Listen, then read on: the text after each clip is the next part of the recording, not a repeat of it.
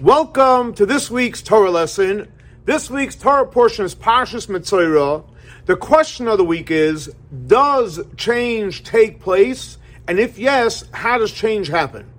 So in this week's Torah portion, Parsha Metzora, the Torah begins and it says, this is the Torah of the Metzora. This is the laws of the Metzora. And the Torah continues on to say, V'huva el ha-kohen, and you're brought to the kohen. The Metzora, the leopard, is brought to the kohen. And then the Torah says, V'yotza ha-kohen, the kohen goes out, al michutz lo-machan, outside the camp. So Rabbi asks a simple question. What is the Torah telling us? V'huva ha-kohen, he's brought to the kohen. We know if somebody's a Metzora, a leopard, you have to say outside all the three camps. So what does it mean he's brought to the kohen? And then we see clearly the Torah says, V'yotza, the kohen goes out to see him, because he's outside of the camp. So Rabbi explains, and he says something very powerful and very deep, and he says as follows.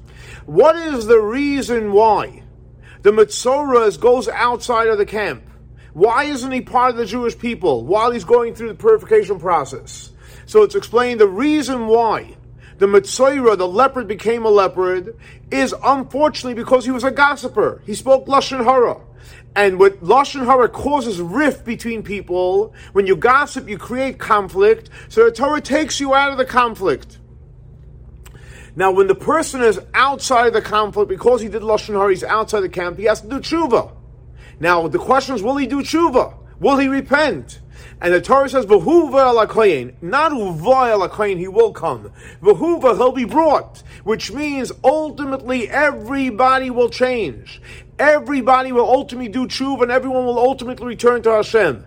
However, if it's coming because Hashem is going to inspire you to tshuva, that's not what Hashem wants. Hashem wants change should happen from within. From where we're at, we should realize the grave mistake that we made by gossiping or other things we've done, and we should want to return to Hashem, because that's real repentance. That's real change. And that's why the Torah says, V'yotza ha-kohen, the going goes out, mechutz lo-machana, outside the camp. He meets you where you're at. Because from where you're at, you call out to Hashem.